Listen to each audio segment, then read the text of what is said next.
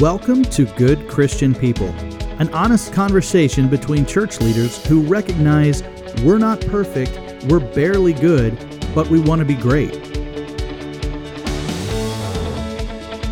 On today's episode, Tim's head won't fit out the door. We shout out to our two favorite Russian listeners, and together we talk about how to show winsome love in the Age of Outrage.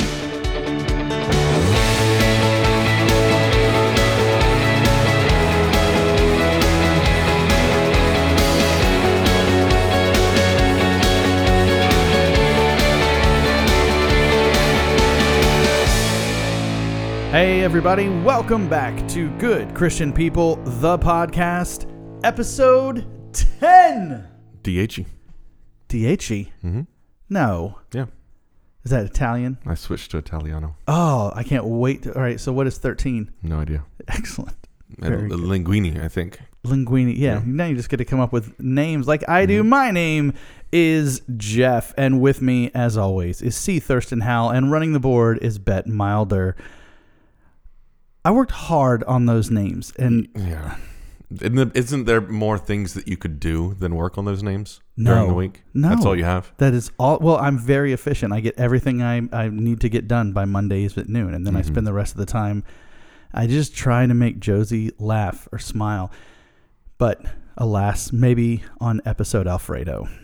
Yeah, it's good that we dispel the rumor that pastors only work on Sunday mornings. No, definitely not. That is absolutely not true. We also work a little bit on Mondays. Oh, okay. And then whenever we have our staff meetings. Got it.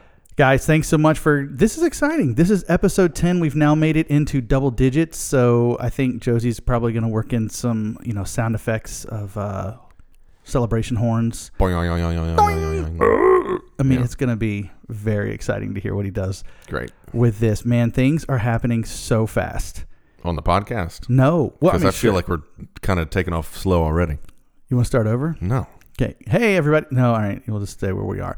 Things are happening so quickly in our world, and we're going to have to discuss these things now that we are recording. So we record weeks out, which is sort of strange for us to be this far out and prepared. Yeah, so we talk about current events, and it really helps our listeners when they listen to things that happened 3 weeks ago. Right, exactly. So the question would be, do we need to start doing these podcasts on the fly? And the answer to that is probably no. That's up to you. No. You're the producer. That's right. I just like hearing you say that. I'm the EP. This is... So...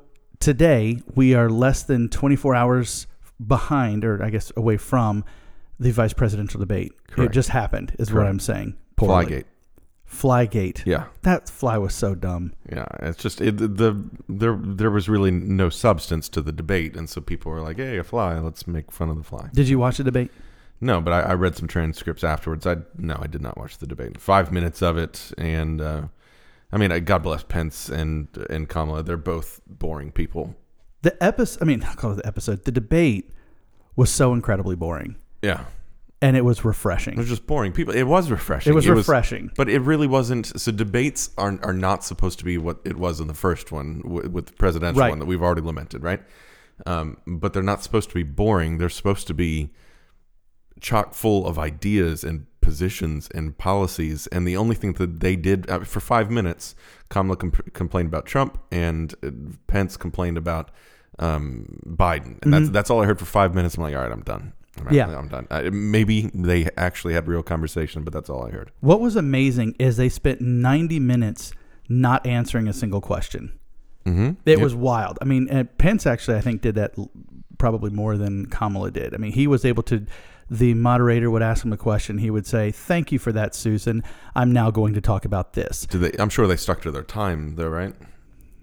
Are you being facetious? Did they stick to their 2 minutes that they had? Did they talk over each other? So there was not a lot of crosstalk. Yeah.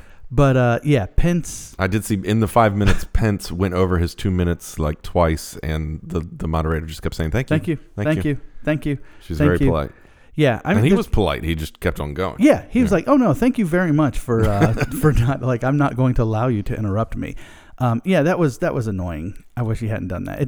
Because here's the thing: what ended up happening was so many people looked at when the whole thing was over. They were like, "Man, Pence just talked nonstop." But when they actually did like a runtime of who spoke more.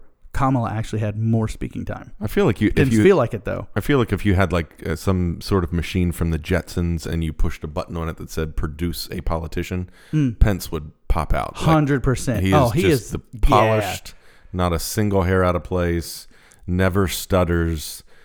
He is a polished politician. Yeah.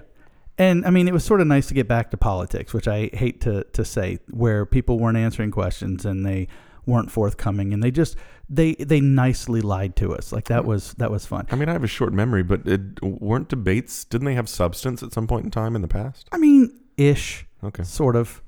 Yeah. I mean, yeah.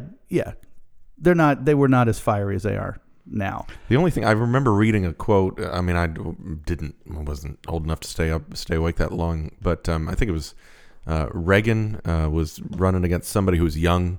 And the attack was against Reagan. He was so old. And basically Reagan, I'm paraphrasing, said, I'm not going to get into age and how it's going to affect the presidency, especially how young my opponent, or how young and inexperienced my opponent is. Yeah. That was good.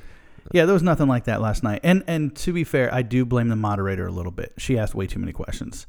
Too many questions. Like, because she said, we're going to cover in this 90 minutes 9 topics, and you're going to have like 2 minutes apiece, and so there really wasn't time for substance, but it still was boring, and I watched the whole thing. But to set up, which I know we're not going into yet because you have more nonsense to talk about. Much more. At the end, I did read the transcript that there was a question from an 8th grader that basically said, "If you guys can't get along, how are we going to get along?" That ergo, really, Christians in the Age of Outrage. It almost. I'm not kidding when I say this. I got choked up a little bit when I heard that question because it was at the very end. It was the best part of the debate where Susan Page, I believe was the moderator, she read that question from an 8th grader that basically said, how is it that we are supposed to get along? Did they answer the question though? No. Okay. No, I mean, they both gave, I thought, good answers for not knowing that question was coming. Yeah, I think the transcripts I read said, Kamala said, well, Joe Biden is known for reaching across the aisle. Okay, great. And then Pence said, well, Scalia and RBG got along. Which, again, they're answers, but they're not answers. Yeah, no, they politicianed it well. Sure. And now the news is out that there's going to be a virtual debate next week. No, there's not, because he's not going to do it. Exactly. Trump won't show up to that. Probably because you can mute people on Zoom. Like that would be his only thing. They would just mute him and not tell him they muted him, and then you would just see him in the background just going off the whole time. I would love to see what their virtual backgrounds would be. I hope it goes through, and I hope it is virtual, and I hope it is on Zoom because I own Zoom stock. So yeah, that'd be great. That's right. So I don't know if you saw Saturday Night Live. Yeah. We have a new vice president. Yeah, Jim Carrey. I watched the cold open and then like the first 2 skits. SNL is stupid, man. There's just I have yet to like it's always been like in a show you have like 1 good sketch, 2 if you're lucky. Yeah. I don't know. I just can't find any humor in it anymore. But anyway, but the cold open there was humor in it for sure. Jim Carrey, I think, did a good Biden. Yeah, sure. He did do a good. I was surprised. I mean, he did a little bit of Jim Carrey, and that can be annoying. Yeah, it was Jim. It was a cross between Joe Biden and Fire Marshal Bill. 100%. That's exactly what I was just about to say. Yeah, and Maya Rudolph as Kamala, she's great. No, Alec Baldwin as Trump is great. Sure. I mean, it's hilarious. The only thing that concerns me is if Trump wins re-election, and he's probably not going to make it all 4 years to the end of that. What? Well, because, I mean, he'll get ousted somehow. I don't know if you heard this yet, but Nancy Pelosi just today said that tomorrow they're going to be talking about invoking the 25th Amendment. Which is? Removing him from office because he is, like, unable to carry out because of his mental capacity. Oh, yeah, just mental acuity or whatever. He's sick and whatever. But the thing is, what she doesn't realize, just political games. But they can't do that. I mean, that has to come from Pence in the cabinet. So it's just kind of dumb that she's like, I'm going to get people together. It's a terrible Nancy Pelosi and talk about things that I have no control over. Yeah, but it's just to get your name in the headlines. Yeah, for sure. Since we had our last podcast just 1 week ago, Trump contracted the coronavirus, went to the hospital, then expanded and healed himself. Oh wow! Yeah, at least that's according to him. That was That was it. He went to the hospital for coronavirus. Yeah, I did read that he basically told the doctors, get out of the way and let me diagnose myself. Right. And then, this is the medicine I want. I don't care what you say. Right. Sure. Okay. I want this rare thing that hasn't been FDA approved. I want to do this experimental cocktail. And I believe you said it was crushing up some ibuprofen and putting it in its pudding. Yeah. A little snack pack. Yeah. Little snack pack. It sounds like he had the coronavirus. I mean, it's so weird to think that it. Yeah, I mean, I don't know. Like it's if he did have it or if he has it, I hope that there is a recovery for him and everyone else who got contracted it as well. 100%. At the same time, it is so hard to believe anything that comes out of his or anybody's, any of these are political, any of them. It's so hard to believe anything that comes out because everything seems to be a political stunt. Like, so I'm a Maryland football fan. We're in the Big Ten, and I don't know if you saw the tweets or so the Big Ten basically came out and said we're not going to have football this fall, and then President Trump threw his muscle into the thing, into the conversation, and so then from all of those conversations, Big Ten's going to start back up, albeit late, but. Trump basically is saying, I did this. I brought back Big Ten football. And, the reason why he wanted to do that is because that's Penn State, Pennsylvania. Yeah. That's a swing. Yeah. Ohio State, that's a swing. There's a lot of swing states in that. And so, again, man, it's hard to believe that anything is genuine anymore because everything is all about the electorate and how do you get votes. Yeah. So, I don't know. He came out of the hospital. He made a statement Speedy yesterday. recovery, President Trump. Yep. And everyone else. Which, I mean, is the weird thing to me is if all of these people who've contracted it at this, through the White House, we've not heard any updates on anybody else. Here's my which thing, is man. Weird to me. How is the First Lady? So we heard the news. I think days she's ago. well. I hope so. I thought there was more. No, it was the president and the first lady contracted COVID, right? And then I've heard nothing about Melania since. Right. I mean, how is she? Yeah. I mean, again, this is why it's just so hard. I don't know. It's so hard. I think Trump was kind of bragging a little bit. He was like, she's younger than I am. She's doing better, but he's like, but I'm great. So, but this she's is what not, we're coming to now. We're going to have you doing voice impressions. No, it's not. It wasn't a very good one either. I'm not pleased with it. We'll just edit it out. Josie, just get a real clip of him saying that. But he did come out and say, I saw the thing yesterday, statement he made where he said that getting COVID was a blessing from God. That's a strange thing to say. Yeah, what's your reaction to that? I mean, for me, pick one. It's either manufactured in a lab from China, and it's the Wuhan, China, virus, or it's a blessing from God. Pick one, because I don't think it's both. Yeah, my thing would be when bad things befall individuals, and you can see how God worked in those things in your life individually. Okay, great. When this bad thing happened to me, but when that same bad thing happened to hundreds of thousands of people, and then millions, right? But then hundreds of thousands of people died from that thing that you just sort of got over very quickly. And here's the thing, from what people say, some people have tough bouts with COVID who are young and healthy, and then you have other people who are older who don't struggle with it very much at all. And it sounds like he was in that latter group who didn't have a tough time with it. And great, I'm glad. But there were some people who really had a tough time with it. And when you have people who cannot say goodbye to their loved ones to get up and go, this is a blessing from God, I'm going to go, that's fairly insensitive to say. I don't like that. So that was my reaction. Yeah, no, I agree. I think any opportunity for any politician to invoke God to try to get votes. And so let me ask you, now I guess where we are now, we're still a good 3.5 weeks away from the election itself. Are you going to ask me who I'm voting for? No, because I know you're voting for Joe Jorgensen. Do you even know who that is? Mouse, do you know who Joe Jorgensen is? Yeah, sure. Okay. Well, I didn't know. Like, you're a political agnostic. Libertarian, right? Yeah.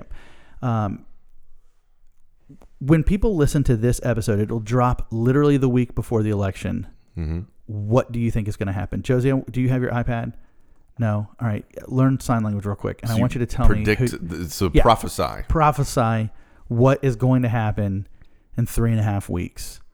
Who do you think will come out on top? What do you think happens? I think. Oh, okay, I gotcha. So you're not saying prophesy what's going to happen on the 27th of October when this episode is coming out. You're saying after the election, who is going to win? Sure. What do you think happens October 3rd? November 3rd. October 3rd. I can tell you exactly what happened. November 3rd of 2020. What do you think is the outcome? So I have already recorded my sermon for the Sunday after, which is November 8th. Yeah. And I wrote that message like a month ago or 2 months ago or something. And as I've gotten close to, and then I recorded it, and after I've recorded it, which it's already in stone, I'm not going back and doing it. Mm-hmm. I've realized that I wrote that message assuming that I was going to be speaking to two different groups of people, happy because their candidate won and angry because their candidate lost. Sure. Now that I've recorded that, I don't think we're going to have a winner for weeks after the election day. Okay. Yeah. All right. So you think there's no clear winner? Stalemate. Okay. Yep. All right. I think it will be 2,000 and you're hanging chads on steroids. Okay. Yep. Yeah, that'll be fun. Good. So that gives us a whole lot more. Well, you know what's going to be weird is when we go to record the podcasts that are going to play after the election, and we're going to be talking about what happened, and nothing's going to have happened at that point if yours comes true. I will say this. After 2016, I don't think anybody knows anything. Mm-hmm. Like, I used to be able to go, oh, yeah, I think this is what's going to happen. I think this is going to happen. And my jaw hit the floor on Wednesday morning when I woke up. Yeah, totally. I was like, this is not what just happened. So it's entirely possible Trump wins, and it's entirely possible he doesn't win a single state. Like, mm-hmm. I don't understand. I don't understand politics anymore. But let's have a good conversation. We have had some listener feedback. I heard from my brother-in-law who has started listening, and he's an extremely smart fellow. When I found out that he was listening to the podcast, I was like, oh, he's a professor. He has his doctorate. At some point, I want to get him on the show. We just have to figure out what. It's our friends and family who are keeping this podcast alive. Yeah, God bless you. No, we were talking about it in pre. So we can look at the analytics of who listens. We have people who are listening in Russia. Yeah, but that's Russia. I know you told me that, but that's because Putin has eyes and ears everywhere. Okay? That's fine, but there's two people listening from Russia, so it's at least Putin and someone else. Okay. Yeah, we had someone in Russia and somebody in. What was the NSA whistleblower guy? Ed Snowden. He's still in Russia, isn't he? Maybe. What's up, Big Ed? Hey, man. How you doing, buddy? I was excited, and we had somebody. Oh, so my brother-in-law Adam, we will get him on the podcast at some point because he's just too smart to not talk to. And he said, "I enjoy listening to the podcast. It's like Fun Fridays without the fun." Yeah, that's wonderful. Oh, thanks. And so, for those of you who have no idea what Fun Friday was during the COVID quarantine, Jeff and I would broadcast to our church trivia games and sing-alongs and all this kind of stuff, and so that was our Fun Fridays. That was our Fun Fridays, and so it was like, hey, I get a weekly dose of YouTube bozos talking, and well, Adam, you don't have to listen, dude. Turn it off. No, Adam, listen, and then tell us what to say. Like, send us text. I mean, it'll be 3 weeks later, but we can we'll improve. We'll get him on the show. We also had a nice little Facebook comment from a new friend named Nicole. No idea where she's from. Have no idea how she found the show, but she posted on our latest Facebook post that we do have some liberal listeners who love Jesus, and I thought that's amazing. That she would. Well, no. Wow. No. In fact, I'm actually for real. No, stop. I'm going to get into that in a second. I apologize for what I said last week. But it was really nice to hear somebody who we have no affiliation with, who is not friends and family and morally obligated to listen to us, to basically say, it's just really nice to go, hey, we got people on both sides of the aisle who are listening, and we appreciate all of you who are tuning in. Sure. And two sides of the aisle, but most importantly, one kingdom that umbrellas it all. That's why you get paid the big bucks. Yeah. And then in the last 48 hours, I've gotten 2 messages from some ladies who listen. And these were actually very, very special messages. Have we gotten any hate mail yet? No. I mean, aside from the initial Facebook, everybody getting mad at that. But no, not yet. Yeah.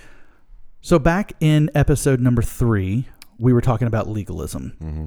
You gave a confession where you talked about how you were the youth pastor at this church. Yeah.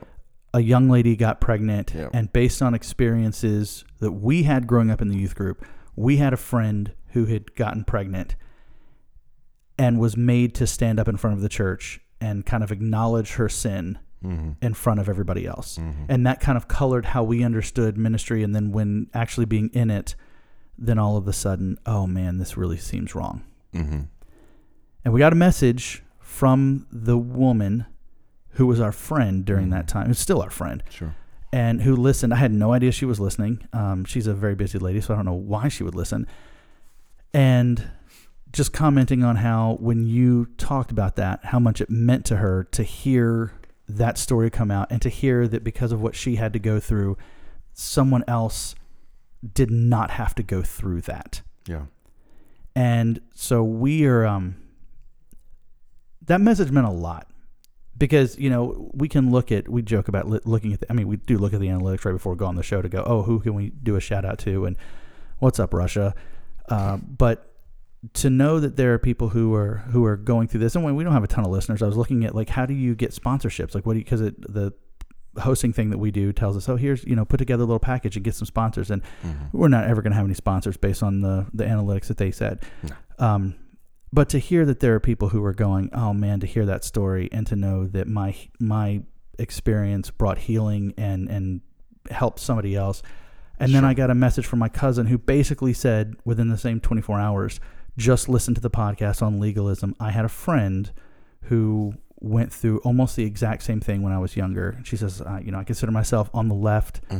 I love Jesus, but that experience of seeing her friend go through that really did a number on her friend, and her view of the church. Yeah, so I don't really know what to say, except, ladies, we love you. On behalf of churches everywhere, we are sorry that you had to experience that. That should not have happened. We aren't doing that with other people and their sins, putting them on display. It's just wrong. But we want you to know you're not alone, that Jesus loves you, and we are doing everything we can to try to get better at following him. So thank you for your grace. Thank you for your patience with us when we don't get things right. We really appreciate you. Yeah. So anyway, if you were checking us out from Russia or from next door, we are just super grateful for you. Email us at goodchristianpod@gmail.com. We would love to hear from you, or send us a message on Facebook. We would love to continue all of these conversations. And thank you so much for tuning in. All right, we're going to get into our book here in just a second, but this does kind of tie in with the second portion of our conversation today. #blessed. Tim, let's have a little bit of fun. What is the worst and or dumbest social media argument you've ever started or participated in? Oh, of course, I've never started an argument. So wrong. You've already acknowledged on this podcast that you have been a bomb thrower. Yeah, so here's the thing. You asked me to kind of prep that and come up with a specific example, and I don't know that I have one, because I try to block the bad and, just learn from mistakes, but also try not to remember a lot of the specifics of those, moments of debate. But I have gone in, let's say this, on Facebook, I have seen other people in the comment section of different debates go in guns blazing. Sure. And I have not been able to temper my speech to say, you know what, I probably should just let this person go, because I'm not going to affect any kind of good change here. I've thought, you know what, I'm going to step in and I'm going to shoot my bullets off as well, and let's just create some big fight. And every time I do that, every time I click send, I realize I've done the wrong thing every single time. But I haven't done that in quite some time. And so I don't know. I've lost a little bit of my hot-headedness. Now, if you want to talk about when I've been hot-headed at like a sporting event and yelled at people around me, we can have all kinds of those conversations. But social media, I've only really gotten into a few little things, and none of them have really been heated, because I've walked away after like the first punch kind of thing. So I'll just punch and leave. Josie, can you add in some golf clap applause or something for Tim for being so good? Oh, that's so nice. So the dumbest, I don't know if it's the dumbest, but it's the one that's in my head. One of the dumbest arguments I've gotten in was trying to convince people that Die Hard was a Christmas movie. And the thing is that I knew that the person that I was arguing with was actually really taking it seriously. And a lot of times when people take it seriously, I like to poke a little bit. And I just was really trying to ruin his day by solid arguments that it is a Christmas movie. And how long did this take you? It was like in the course of an hour back and forth. I mean, it wasn't like daily, but it was basically my argument was it takes place at Christmas. The soundtrack is Christmas. There's a scene where he kills a guy and says, writes on the thing, now I have a machine gun, ho, ho, ho. But the biggest, where it really got the man upset was when I basically said it's a story about a man who leaves his home to go rescue people at Christmas time who did not love him and want his help. And that is the Christmas story. And so basically John McClane is like a modern day, it's a nativity story, basically. Now, did you say that to try to win an argument, or did you say that because you actually believe it? To win an argument. Okay. I mean, I believe Die Hard is a Christmas movie, but I use that argument just because I know it would poke him. And so we're going to talk about that a little bit today, about being careful about what we say. I do want to say this. For the section on I apologize what I said last week, I've been re-listening to the podcasts that we've done over the past couple weeks that haven't been released yet. But Josie and I have been working on, he edits them and then I tell him, hey man, you did a great job. But one of the things I noticed that we have done a lot in the last few episodes is we talk about people who will no longer be listening to our podcast. That basically we've kind of gone and said, oh, no one's going to listen. Our church members are going to leave and we're just going to make people mad. And I had conversations with a guy from our church who was like, yeah, I don't agree with everything that you guys are saying, but I mean, at least we can have the conversation and still listen. And it's not, sure. And I thought, that's correct, because there are a number of people out there who are reasonable and can have discussion and I think you and I spend so much time only hearing from people who are not of that persuasion, and I don't think that's the makeup of our audience. Oh, good. Yeah, I mean... I'm sorry for saying those things. For sure. And I apologize for Tim. Yes. At the end of the day, if everybody believed with everything we said, that would be pretty scary. I mean, I don't agree with everything you say, and vice versa, when that's good. Which, by the way, anytime we have this little segment every week, I apologize for what I said last week. I never know what I said last week, and I don't want you to send me the file for me to listen to what I said last week. Yeah. So basically every week I'm giving you accountability for all the listeners. I'm giving you carte blanche to say, Tim, this is what you need to apologize for what you said last week. How about that? More than happy. Yeah. I'll probably never say those words. Like the guy who determines my salary. Here's the thing that you need to apologize for, and I apologize on his behalf. Guys, if you've got your books, we are in, I don't even remember what week we're in. This is technically part 4. It's called part 4, but I think it's actually our 5th episode. And when we go back to the Christians in the Age of Outrage, episode 7, I made a comment that we're going to do this over 4 episodes. And I think it's going to be like 9.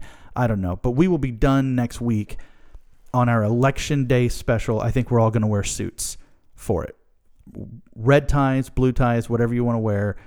We can purple ties. That's probably Tim. We will do that. Yeah, it sounds good. I'm up for it. You want to wear a suit next week? Do I want to? Sure. Okay.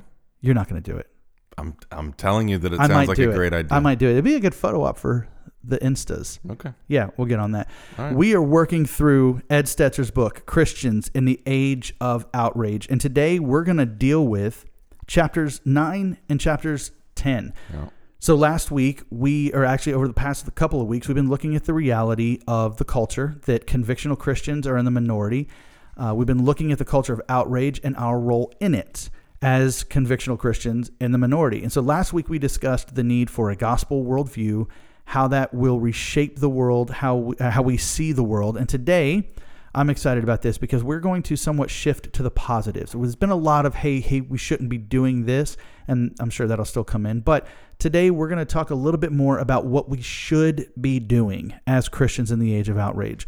In these 2 chapters, chapter 9 really begins to talk about winsome love. Love that attracts, love that draws people. And basically what Stetzer is saying, his initial, is that people crave love. All you need is love. See, that would have been a good time. All you need is love. Now I want to say, all you need is love. Love. Love is all you need. we are called to be people of love. Was that McCartney or was that? It was just the Beatles. Well, yeah, but who's? Okay, anyway. Yeah, I mean, I think they all shared on it, except for Nobody Let Ringo Sing. And we'll get notes from people going, will you let Ringo sing? But the idea is people crave love, and as Christians, that should sort of be good news because we are called to be people of love. Mm-hmm. And so this should be easy. If we're just doing what Jesus said, but our love is inconsistent. It's a little bit hypocritical. We love the people closest to us. We've been talking about tribalism. We've been talking about our groups and the things that the people that we connect with, and we don't show that love outwardly. So great. Sure, because we define love the way we want to define it, right? Absolutely. So love for us is something that we can say, as opposed to, I don't really have to get around to doing it, right? So yeah. I can say something. I can say it from, for online. I can say it from around the world. I can say I love people. But the minute that it causes me to sacrifice or to pay something, costs me, then no, I'm good. But that's love. Love is always sacrificial. So. Yeah. And that's definitely going to come up in later in this chapter. What Stetzer spends a lot of time doing is at least laying out on the front end how the gospel is offensive, right? And the gospel is offensive because what it does is it confronts people in their sin. Mm-hmm. That when people understand that there's a story about how we are sinful, God is holy, he sends Jesus to save us from our sin. The gospel, the good news is basically, hey, you're a horrible person, and Jesus died for you, and you have a way out of this mess. And that's to everyone. That's not to saying, hey, those are the non-Christians. That's to all of us. Like, we acknowledge we are not great people. We are all in need of a Savior. God will judge. And that is considered a controversial statement because you're telling people you are doing something wrong and you will be judged for it. So that's why the gospel is offensive. Yeah, no, I agree, sort of. But I mean, plenty of people with secular worldview or with even an atheistic worldview might even sometimes say, oh, only God can judge me. Sure. Well, we say that to get out of, because we don't believe, we just basically say, just shut up. And we say, God will judge me because God is loving and he's more loving than you are, so I can get away with it. And my retort is, that's what I'm trying to warn you about. The offensiveness of the gospel, though, does not mean that we are to be offensive.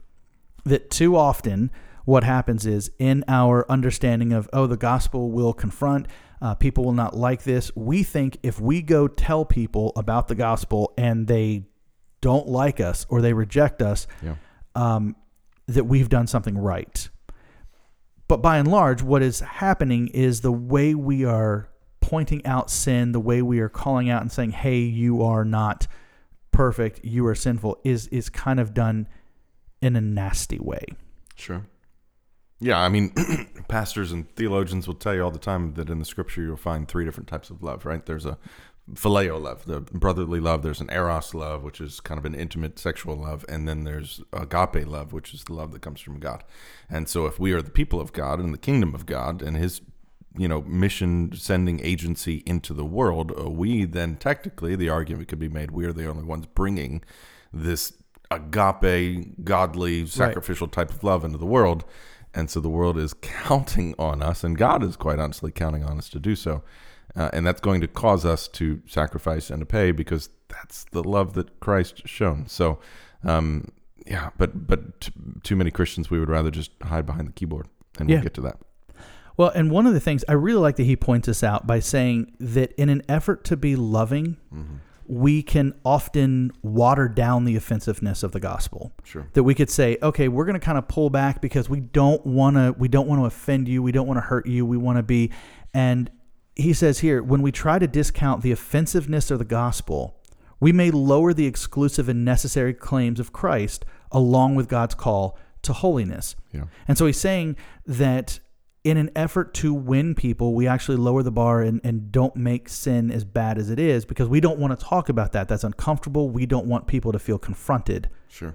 And so the best thing we can do, the most loving thing we can do is to then not tell them exactly what's happening. And so I really like the fact that Stetzer is saying, look, we don't have to pull back on the severity of our sin, God's judgment, all of that. This is not saying, hey, because we have called you to love that you are anti-disagreement. You can still disagree with people, but it's in how that you do that and how you communicate that. Right, and how we do that on this podcast is, and hopefully you and I in our lives, is we're just honest about our failures, and we have moments of confession. Yeah. And so we don't come on our high horse of perfection to say, hey, you need to, be perfect. We come in our sin saying we've been forgiven. We would love for you to be forgiven as well. And that means, and then the message, while it still might be offensive to a lot of people, like you mentioned and like Stetzer does, the message can be offensive and often is, but the messenger never should be. And how you become someone who is not offensive is not walking in on your high horse, but honestly coming in with your face on the ground. Yeah.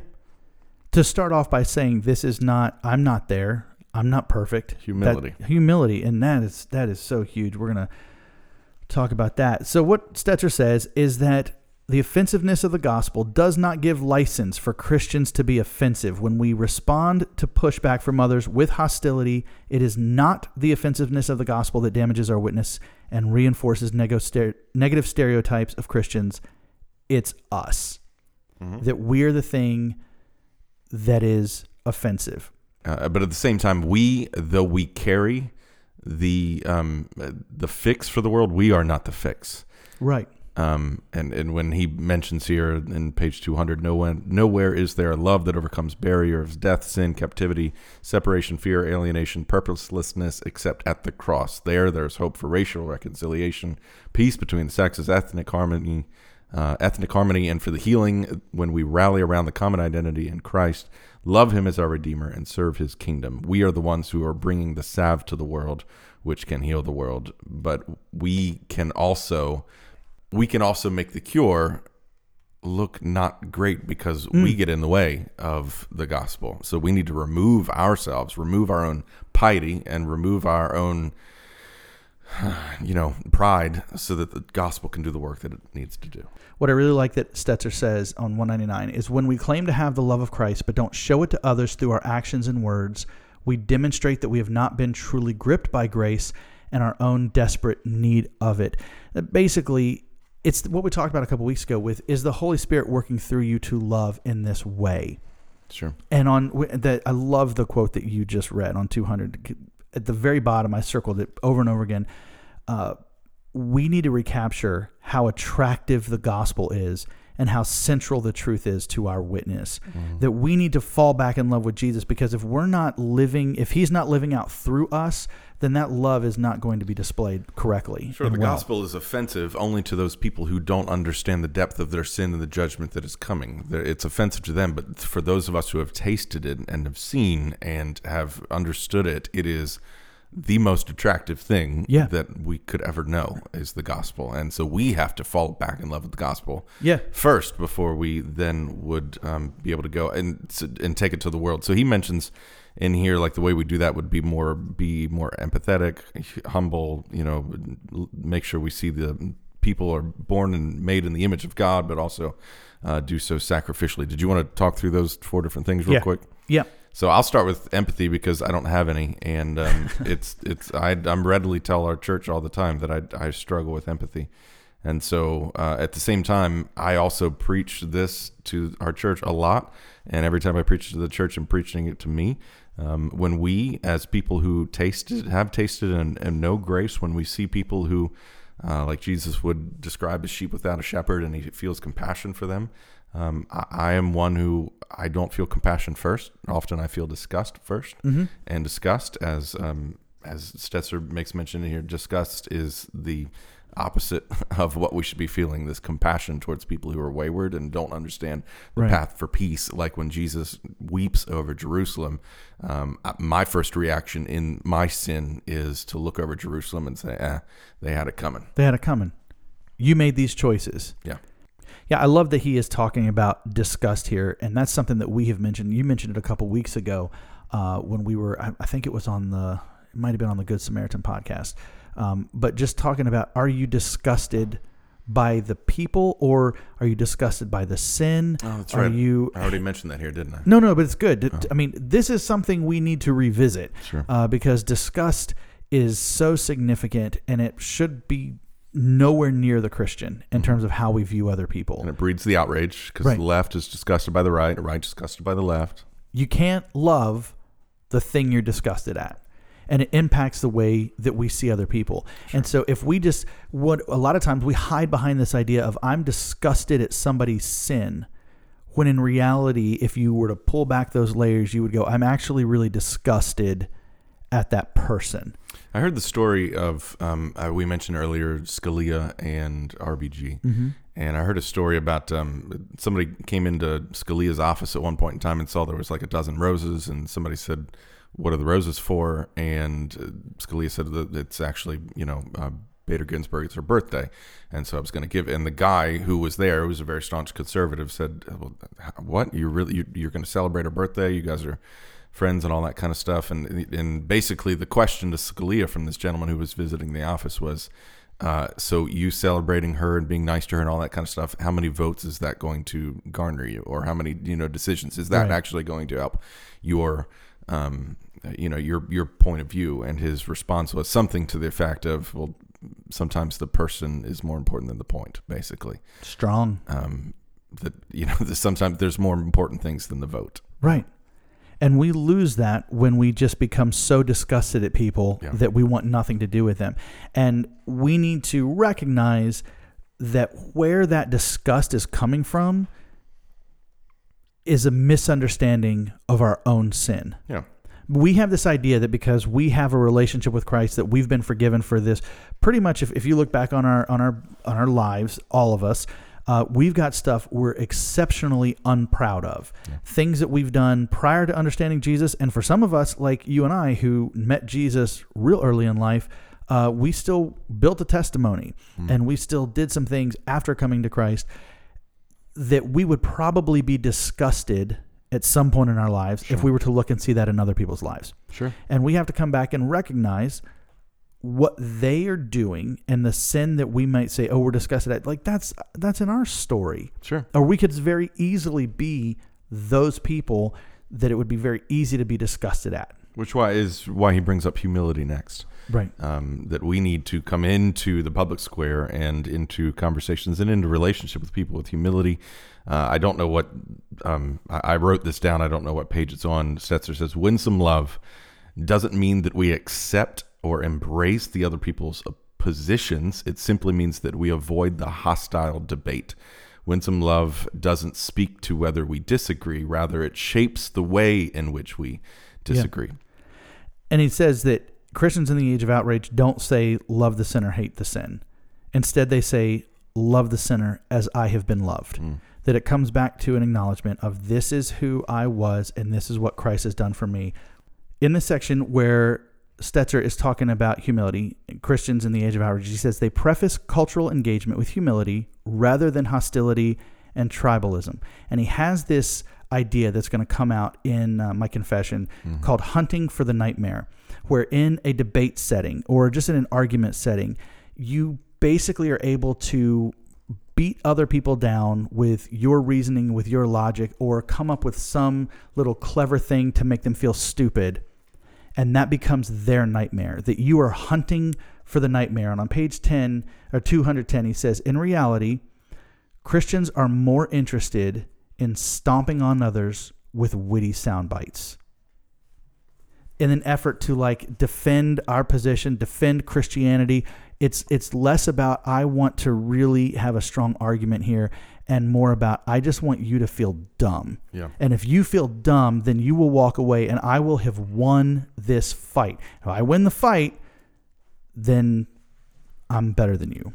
Sure. Yeah, because that's a position, a loving position, right? Cowering over your opponent while they are trapped in a corner. Stetzer talks about how the kind of humility that we should show is the kind that Jesus shows, the kind that kills pride. It revives dialogue. It allows us to forbear with other people. Yeah. And one of the issues he brings up, I really liked on page 213. It's something that we don't talk a lot about in church. It's not something that we consider to be a quality that we look for and honor. But he says, it is a lie of our outrage-fueled culture that meekness and humility are inferior to the screech and the bellowing of the arrogant. And Cursed are the meek, right? Exactly. Yeah. Almost. I think there was a different word there. Or pathetic are the meek. Nope. I think the issue is that because meek rhymes with weak, we think that's what it means. When in reality, meekness, I pulled this off a Bible study, meekness is an active and deliberate acceptance of undesirable circumstances that are wisely seen by the individual as only part of a larger picture. It's basically saying, I understand that the situation I am in right now may be challenging, but I am not going to fight in such a way and cry and rip things down in outrage. I am going to control my strength and accept that this is a temporary part of God's plan. Yeah, meekness is a characteristic of the kingdom, but I don't think it's ever really been a characteristic in any other society outside of the kingdom that has been honored. I mean, it is very much an upside down characteristic. Same with humility. I mean, humility is not really honored either. People who are humble are walked over.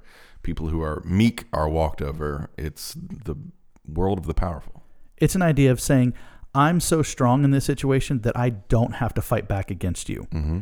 And that's something that I think is certainly something we should strive for. But in doing that, it will be often misunderstood as weakness. So what is it? Because you're not fighting back. Yeah. So what is it then when Christians are seeking not to be humble or not seeking to be meek, but are seeking power?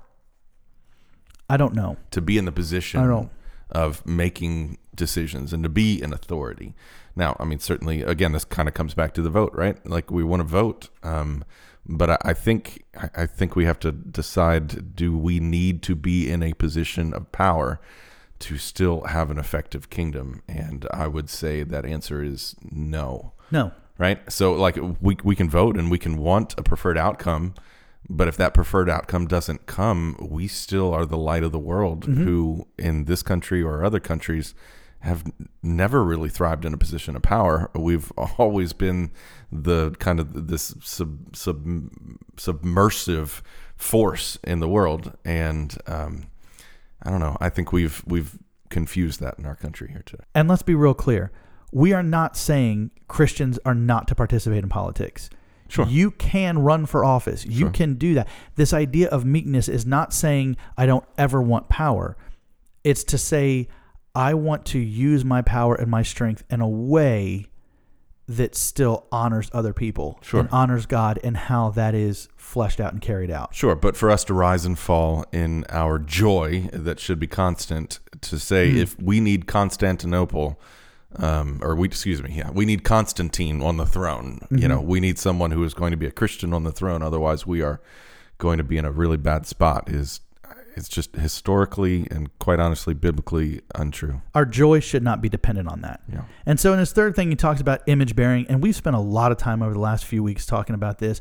But winsome love is one that acknowledges that we perceive and value all human beings, even those who hate them, as image bearers who are entitled to intrinsic worth and dignity. That we have to love dignity more than despising the depravity.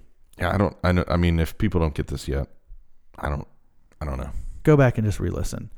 But we've discussed this frequently. In 2:16, he says, when we exhibit unloving outrage towards others and don't respect the dignity of every human being, but equate people's worth with their set of values, we become the church at its worst. And that is something that we are seeing in the church happen a lot, which is if you don't espouse our values or buy into what we say, then you are morally bankrupt, and we don't believe we can tear you down again, because if we don't see you as an image bearer of God, then you are beneath me, and I can treat you in every way, in any way that I want. Sure. I mentioned this in the Good Samaritan podcast in my confession, that about the Black Lives Matter and being able to walk, to acknowledge Black Lives Matter but not participate in it. And as Christians, we need to not just in principle but in practice show this idea that every person is worthy of dignity. Sure. Scalia and RBG, both image bearers of God. Lindsey Graham, AOC, both image bearers of God. Joe Biden, Donald Trump, both image bearers of God. Even though vastly different views and politics and worldviews and everything else in between, still deserving of dignity. And then the last one that he talks about, a quality of winsome love. And you've mentioned this a lot already, Tim. It is sacrificial. Yeah. And when we think sacrificial, we think serving, but this is something that I really like that Stetzer hits this. He says, they speak boldly into systems and acts of injustice rather than shrinking back in fear or confusion. And what he's saying is that there are two ways that Christians often engage with the culture. Number one is to just throw hostility and anger out, and I don't like what's happening, and so therefore I will shout at you, I will tear you down. But then the other one is silence, that we just withdraw. And in conflict, neither of those are good. Sure. Trying to destroy the other person or just withdrawing. And he kind of makes the argument that silence can be just as unloving as hostility, especially when we are not speaking out against injustice. Sure, and I think we've seen that.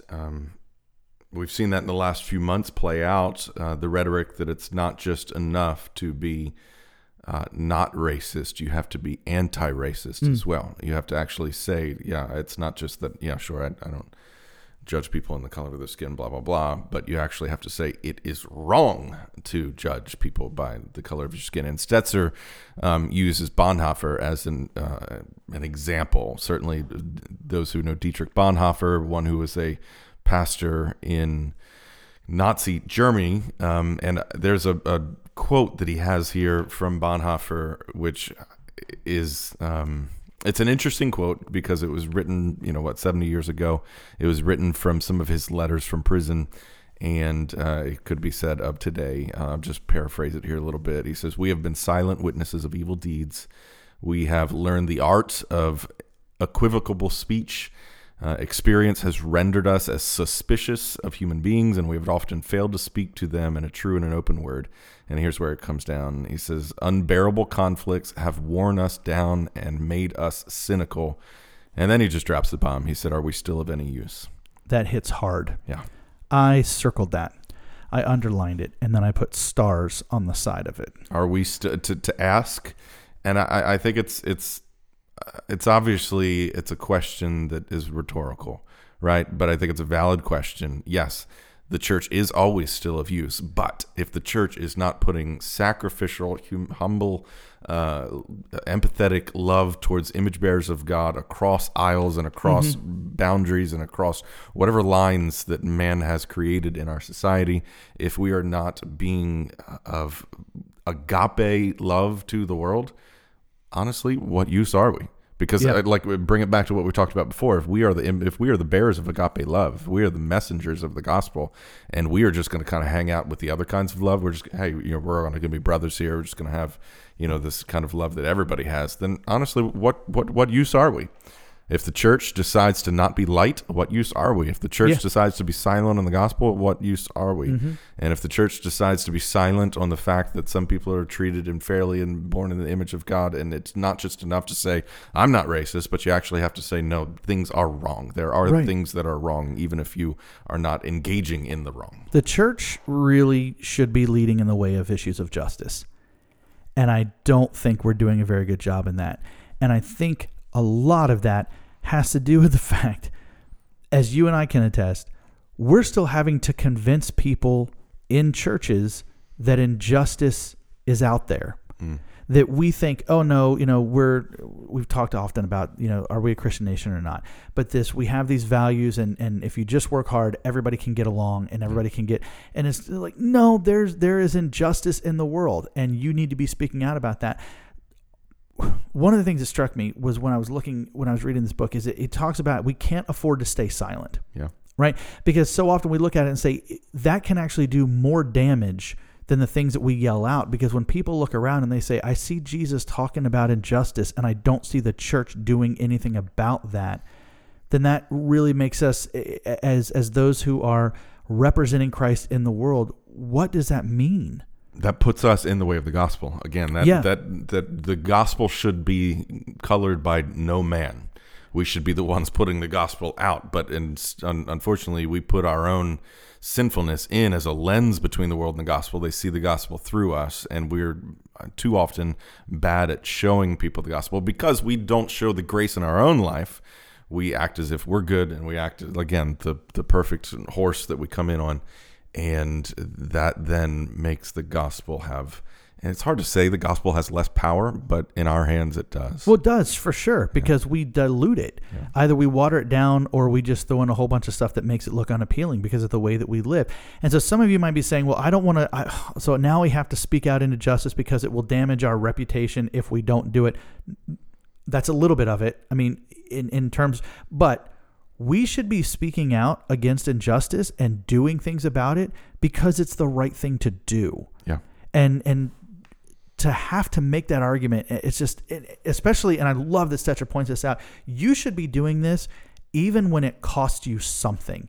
And even if it costs you everything, because this is what we signed on for. It always will, yeah. Yeah, that's why we don't. Again, that's what we won't speak out and we won't love because, I'll love to a point until it costs me too much. Yeah. I'll be the good Samaritan and I'll pay for one night, but I'm not going to tell you, I'll come back and square off the rest of the bill. Like that's my limit. That's my line. Well, and I'm glad that Jesus didn't have a line and a limit in his love for us. Yeah. And so now we are jumping into chapter 10. Yeah, this is going to move a little quicker. Okay. We are going to talk about online activity aligned with gospel mission. So much room for activities. We talked a couple weeks ago about Mark Zuckerberg's comment that Facebook is the new church. Yeah, and I still haven't read that, so you're going to have to paraphrase for me. He says that Facebook is the new church. Well, I get that. That's the paraphrase, but why? Because that's where community is happening. Yeah. Now, he misunderstands the whole purpose of church, but he basically is making the argument that church was once the hub of social community interaction. Sorry, Facebook's the new community center. Facebook is the new community center. Okay, that's what he said. And so you're getting together and you're spending time with people who are like-minded with you and you're carrying out these things. So, all right, there's some truth in that. There's obviously, he's missing a much larger spiritual connection of what happens at church and why we meet and what we do. But it speaks to the realities of having to engage through social media. And so much of our lives are rooted in social media and technology and online engagement. We miss that this stuff is like barely a decade old. Yeah. Can I tell you a secret? Please. So I still have a Facebook account, Twitter account, IG account, all that kind of stuff. But I engage with that on desktop or laptop only. So it has been deleted from my phone. Facebook, Twitter, and Instagram, and that's all I had. But it's deleted from my phone. And I didn't think Josie, I need can you get the golf clap applause again? Thank you. No, and we can talk about this later, but I watched The Social Dilemma, and it scratched all the places that I itch, and it confirmed so many different things. Yeah. And so, I mean, I can always reinstall back, but I uninstalled it about a week and a half ago. And what I found is interesting is I still find myself reaching for my phone. And I wasn't even a big Facebook, I wasn't even a big social media guy, but I still sometimes now when I'm on my phone, when I should just be putting it down, I'm like searching for, I'm like, oh, Facebook's not there anymore. Oh, Twitter's not there. And it forces me to put it down. So what do you do now instead of that? I hang out with my baby. Ugh. My two babies, my wife and my baby and my baby. Yeah. That was too much information. That was way too much. Hey, we're back to Baby Town. Yeah. I knew that was going to come back around. No, but there's so much more. There's so much more. I mean, I was a very low user of social media. Sure. Very low user. But it's really nice to have some of that gone. Sure. Yeah. Even just as a low user. But every time on my desktop, once a day, I'll check Facebook just to go through notifications, any messages, all that kind of stuff. But I see the same people on there every time just living out their life on social media. And I'm thinking, man, that's rough. But I will say, the non-empathy in me wants to say, get a life. Right. But the pastor in me says, man, I love them and I have so much compassion for them. But to be clear, you yourself have only gotten a life in the last week since you watched A Social Dilemma. Yeah. I mean, that I've disconnected myself from it. Yes. Sure. However, I mean, I was more into social media a few years ago and I backed off from that for sure. So let me ask you a question then. And this is going off script a lot, but how do you then, with so much of life happening on social media, and how do you pastor on social media without being much of a part of it, having much of a presence? So I guess you would have to have the question of what quality of life is happening on social media. Okay. Because there's not much. All right. I mean, it's social media is not deep. It is shallow. It is mindless. It is distracting. Discipleship doesn't happen on Facebook. Discipleship doesn't happen on Twitter. It can happen over the phone. You can have letters via email and different things. And you can have meetings via Zoom and different things. But Facebook posts, I'll stick to like throwing up once a month a picture of my daughter and leave it at that. So. Yeah.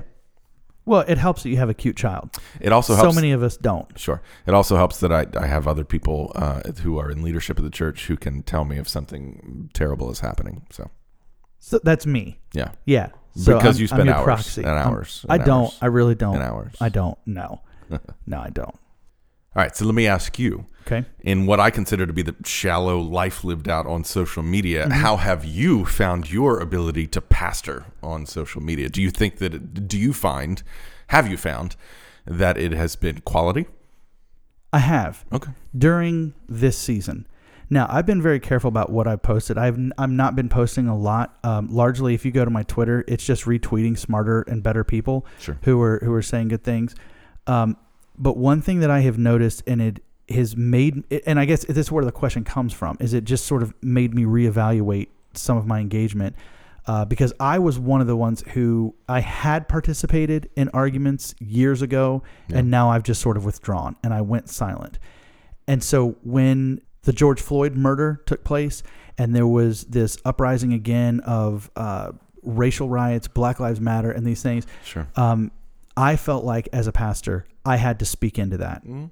And in doing that, it ruffled some feathers of people who followed me who didn't like what I was saying. Sure. But at the same time, I've also gotten a number of messages and had a lot of conversations with the generation that's underneath us that said, I'm so grateful that you are talking about these things. Sure. Because it makes me go, why is the church not saying stuff that just seems so abundantly clear that people have dignity? Why is that so hard? And that to me made me go, well, it does seem like there is a group of people out there who need to be encouraged through social media by seeing pastors step up and speak truth that isn't just siding with everything that Trump Republicans are saying. No, I see it. Or I don't know other way to say it. Siding with any one particular group outside of a biblical group. I would agree with that, and I've spoken to some of those issues as well. I guess and no one has to be the same as me, but I find that I can still do that without I can speak in without monitoring. Sure. Like I don't feel like I don't feel like I need to pick up my phone every hour and check through the feed and see what's going on. Even though there were some times where I've realized that was happening. Like I was just nothing's going on. I'm going to pick it up and I'm going to scroll. And I thought, well, why am I doing that? There's so many different, more quality things I can be doing. So anyway, it's been a freeing thing for me. So Stetzer gives a number of things that we should be doing and we should not be doing. We're just going to highlight these, and then I've asked Tim and I will both each kind of discuss one, and we'll just talk about the do's, because the don'ts, we don't want to spend a ton of time on don'ts. But thou shalt not. Why don't you give us the 3 digital don'ts that Stetzer includes in his book? All right. So he says, don't give some sort of a hollow advocacy. Basically meaning you're not going to change the world with your posts. He mentions in there a skit from SNL. We kind of like went on SNL for a little bit. So there's an SNL skit called Thank You, Scott, that there's this video, the song that they're singing to Louis C.K. at the time. This is years ago. It's hilarious, and it's good. It really is. I actually went back and Googled it and watched it. It was great.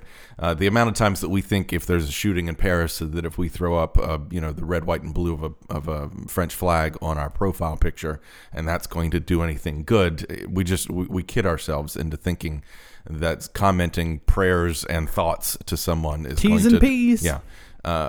Actually pray, and actually engage. You commenting prayer and thoughts is the same as, same as honestly what happens in the church lobby when somebody says, I'll pray for you. Like, okay. All right. Why don't you pray for him right now? That would be great. Yeah. Anyway, so this hollow advocacy that we think we're actually doing something when it's not changing anything. anonymous trolling. This is not so much a Facebook thing, but a Twitter thing, because there's a ton of anonymous, accounts on Twitter where people will just. Twitter's stupid, man. Here's one thing about Twitter. So I mentioned to you yesterday. So Ken Bone, the red sweater guy from the 2016 debate, came out, and you mentioned, did I know who Joe Jorgensen is? Jorgensen. Anyway, so he came out and said, listen, I've looked at both candidates, and I just wrote and sent in my ballot for Joe Jorgensen. And he got it blew up, went viral. Yeah. I mean, Ken Bone has a verified Twitter account, right? So, for wearing a red sweater. Yeah, he's got the little check there. Anyway, but here's what I found interesting is, from the people that I've talked to, people have yelled at me, or at least debated with me, that because I've told people that I have contemplated voting third party. Yeah. And people say, from the right, they say, well, you're throwing your vote away. You might as well just give that vote is to Biden. Yep. You know what's interesting is I'd never heard it until I kind of scrolled through Ken Bone's thing. Everybody from the left was crucifying him, saying, you know what, that was just a vote for Trump. And so both sides basically say, if you don't vote for our side, or if you vote third party, you're thrown away to the end. And it can't be true. No, it literally cannot be true. All it is rhetoric for people.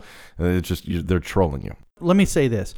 As far as the anonymous trolling goes, if you're on Facebook, if you're on Twitter, or somewhere along those lines, and you want to throw something out there, you better sign your name to it. Sign your name to it, and then deal with it. The same thing happens. We get anonymous emails from people as a pastor who this, that, and the other, and I don't respond to anonymity.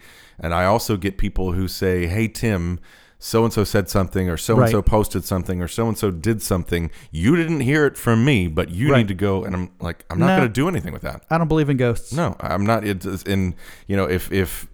it comes back on me, I'm going to deny, this is not Mission Impossible. This message did not self-destruct. Nope. Anyway, and so I don't put any stock in anonymity.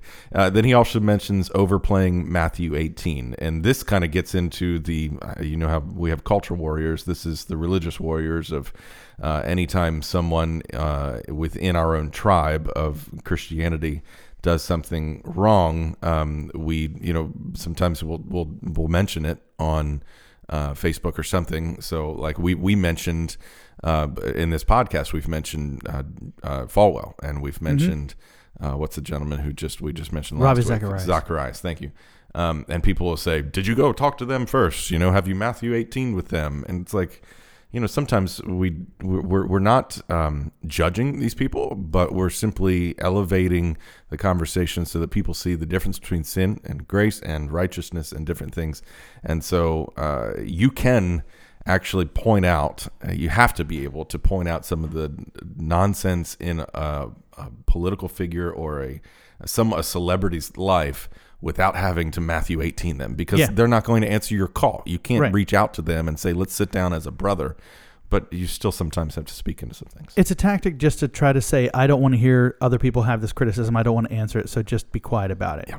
And so then he gives us a number of digital discipleship do's, things that you should be doing online. We're going to hit these real quick, and then each of us are going to kind of jump back and discuss one. One, remember that everyone is watching. You have no idea the damage that you can be doing if you are out there just spouting off. Choose investment over consumption. You should be evaluating everyone you follow on social media. See people, not avatars. Yeah, I'm going to talk about that one. Okay. Make grace the default mode. Grace? Grace died 30 years ago. The blessing. Make grace your default mode. We have received grace, therefore you should extend grace, not just believe that everyone on the other side is evil, whichever side you were on, or if you're in the middle. Resist the urge to fight every battle. This is how I fight my battles. Battle authority over freedom. Just because we can doesn't mean we should. Yeah. So real quick, I want to talk about see people, not avatars, because I think this is really important. Okay. A big thing for me, and I've hit this on the podcast, is the dehumanization of other people. Sure, and I know you don't like the Avatar movie, so anyway. I don't. I hate the Avatar movie. You should never watch the Avatar movie. Stetzer says that dehumanization is the work of the enemy of God, not the lover of Jesus. Yeah. If you are doing things to dehumanize the other person in the argument, other people, you are not walking in the way that Jesus. Now, I'm not ever going to say that I'm doing everything that Jesus told me to do perfectly, But this is definitely something where we have to recognize image bearers of God, give them dignity, do not dehumanize them. Today, I was so discouraged. I was flipping through social media, and I'm sure you followed the Babylon Bee. Well, when you were active. Yeah. I used to really enjoy the Babylon Bee. They used to be so funny and just pick on Christians and everything that we do. And like, it's like, they've gone full on political now. 100%. And it's awful. And not only are they just embrace that and say, hey, we're going full on political and we are pretty much just going to go after one side. It has emboldened their commenters to just say anything. And after the debate last night, they put out something that was pretty sexist towards Kamala Harris. Things that would not have been said about any of the other men in the debate. And the commenters on that post just made me go, what is so scary to me is I'm pretty sure all of these people are Christians. And the comments were horribly sexist, incredibly racist, downright nasty, and some of their sexual innuendo. And I went, yeah, I got to evaluate everybody I follow on social media. And today was the day I said goodbye to the Babylon Bee. Well, sometimes when the people of God get exiled from the city of God, they end up looking too much like Babylon.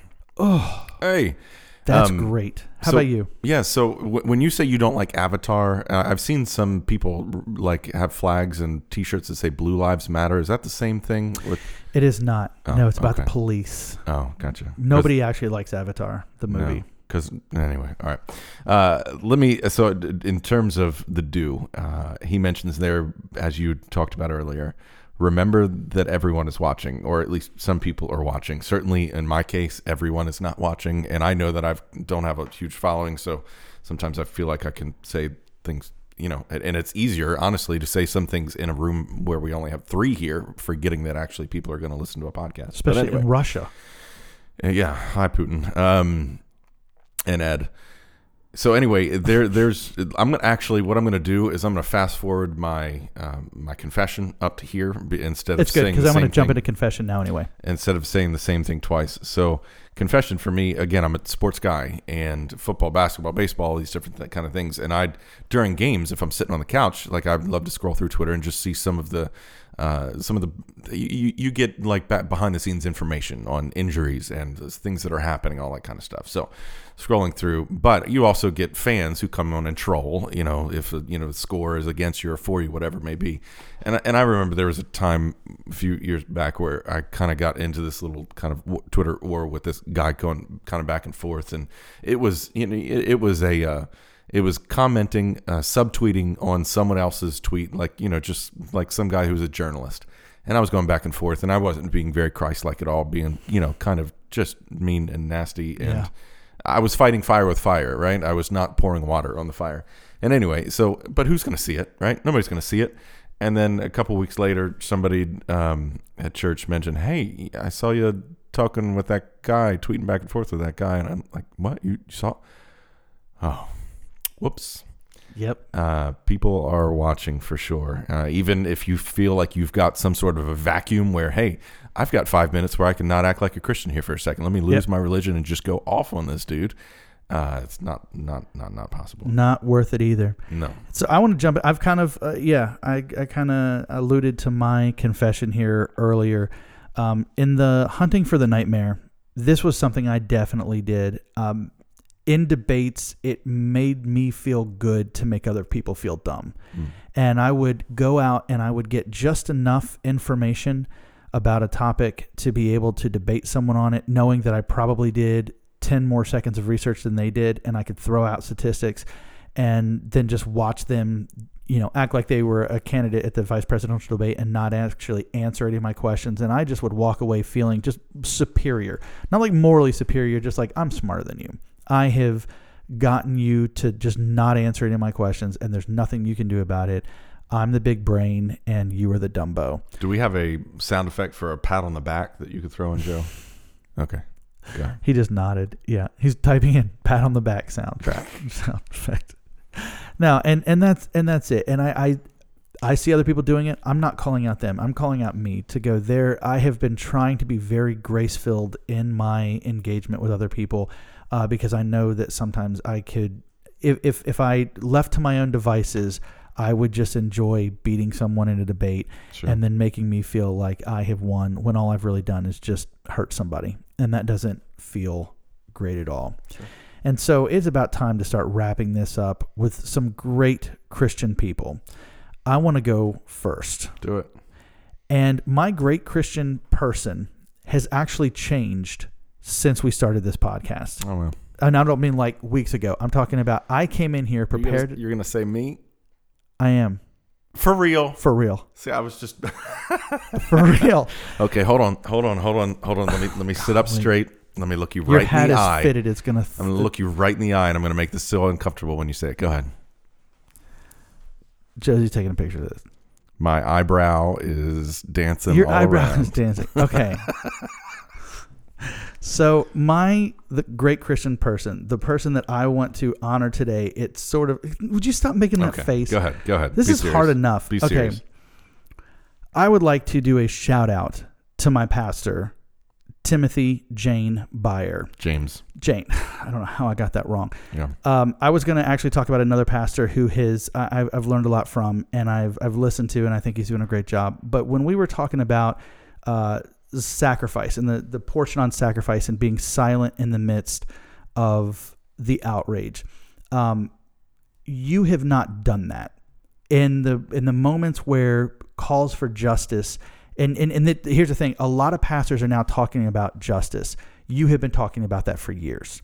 Mm-hmm. And you have been willing to take shots and arrows and things from people who don't like you talking about that because you step on their toes. You are willing to step on toes because it is the truth and it's what Jesus would have you do.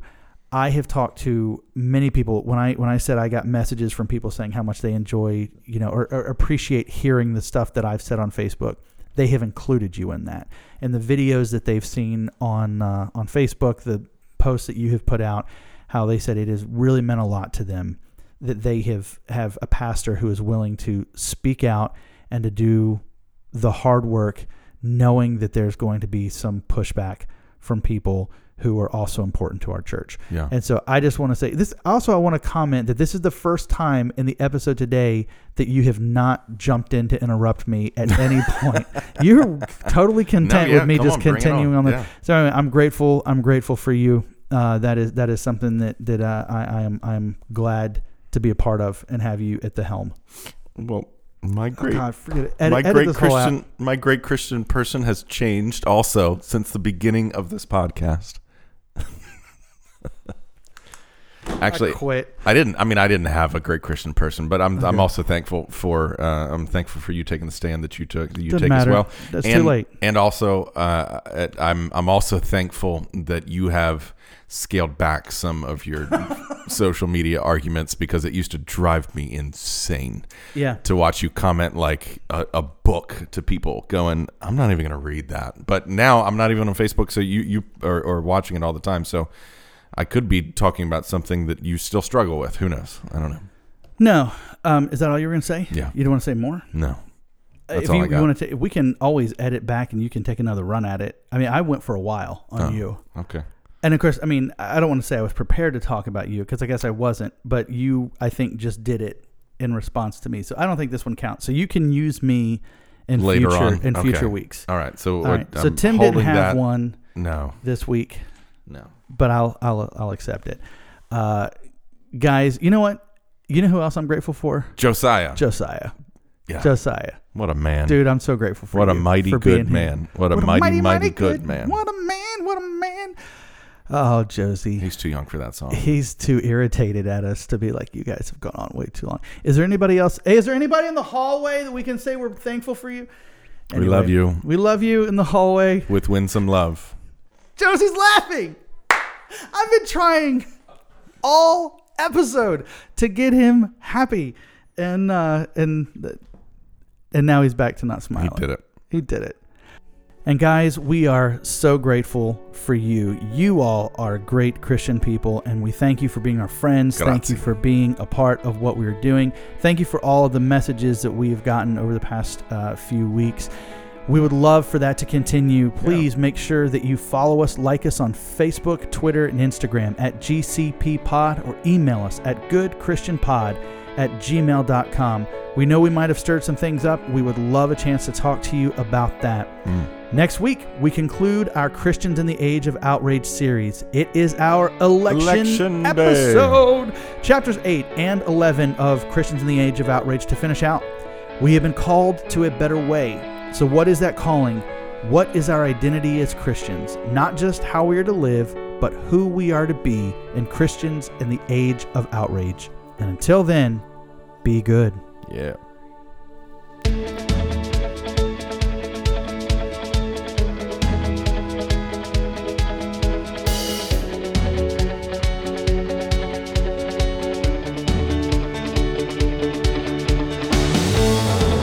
You've been listening to Good Christian People, the podcast. Today's episode was produced on October 8th, 2020 by Jeff Higgins and Tim Byer, two pastors living in beautiful Glen Burnie, Maryland. If you'd like to find more of our content, please check us out online at goodchristianpod.com or by following us on Twitter at GCPpod.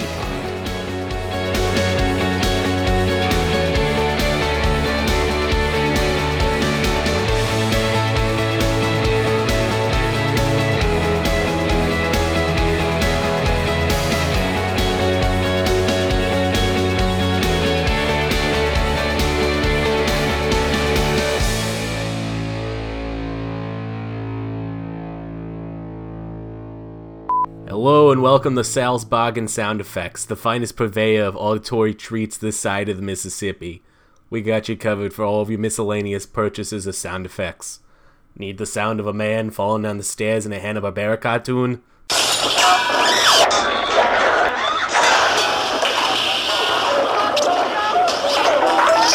We got you covered. Need the sound of an electric keyboard in a power outage? No problem, we got it.